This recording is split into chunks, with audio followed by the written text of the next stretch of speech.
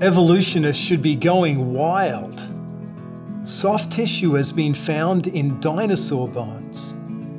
The first was in a T-Rex in 2005. The T-Rex was supposedly dead for 68 million years, and yet there in the bones were red blood cells and soft tissue. How is it possible that red blood cells and soft tissue could exist for 68 million years out in the wild? It's not. That T-Rex wasn't dead for 68 million years. The pillar of evolution is that there is indefinite time. Time to make changes gradually. That time has never been there. What the Bible says about our origins and creation is true.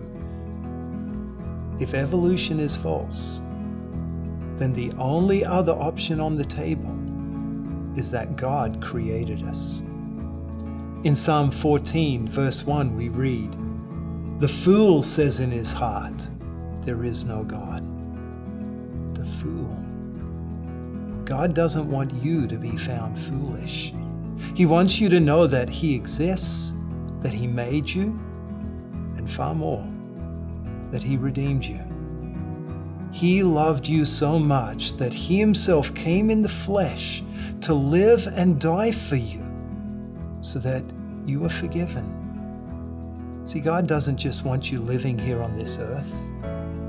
He wants you living with Him in heaven forever. So the scientific community should be wild with this news. Soft tissue of dinosaurs found. And we should be wild with the news because it shows us that there is a God who made us, and He loved us so much that He paid for us with His own blood. May this scientific news and this good news of the gospel give you a joyous day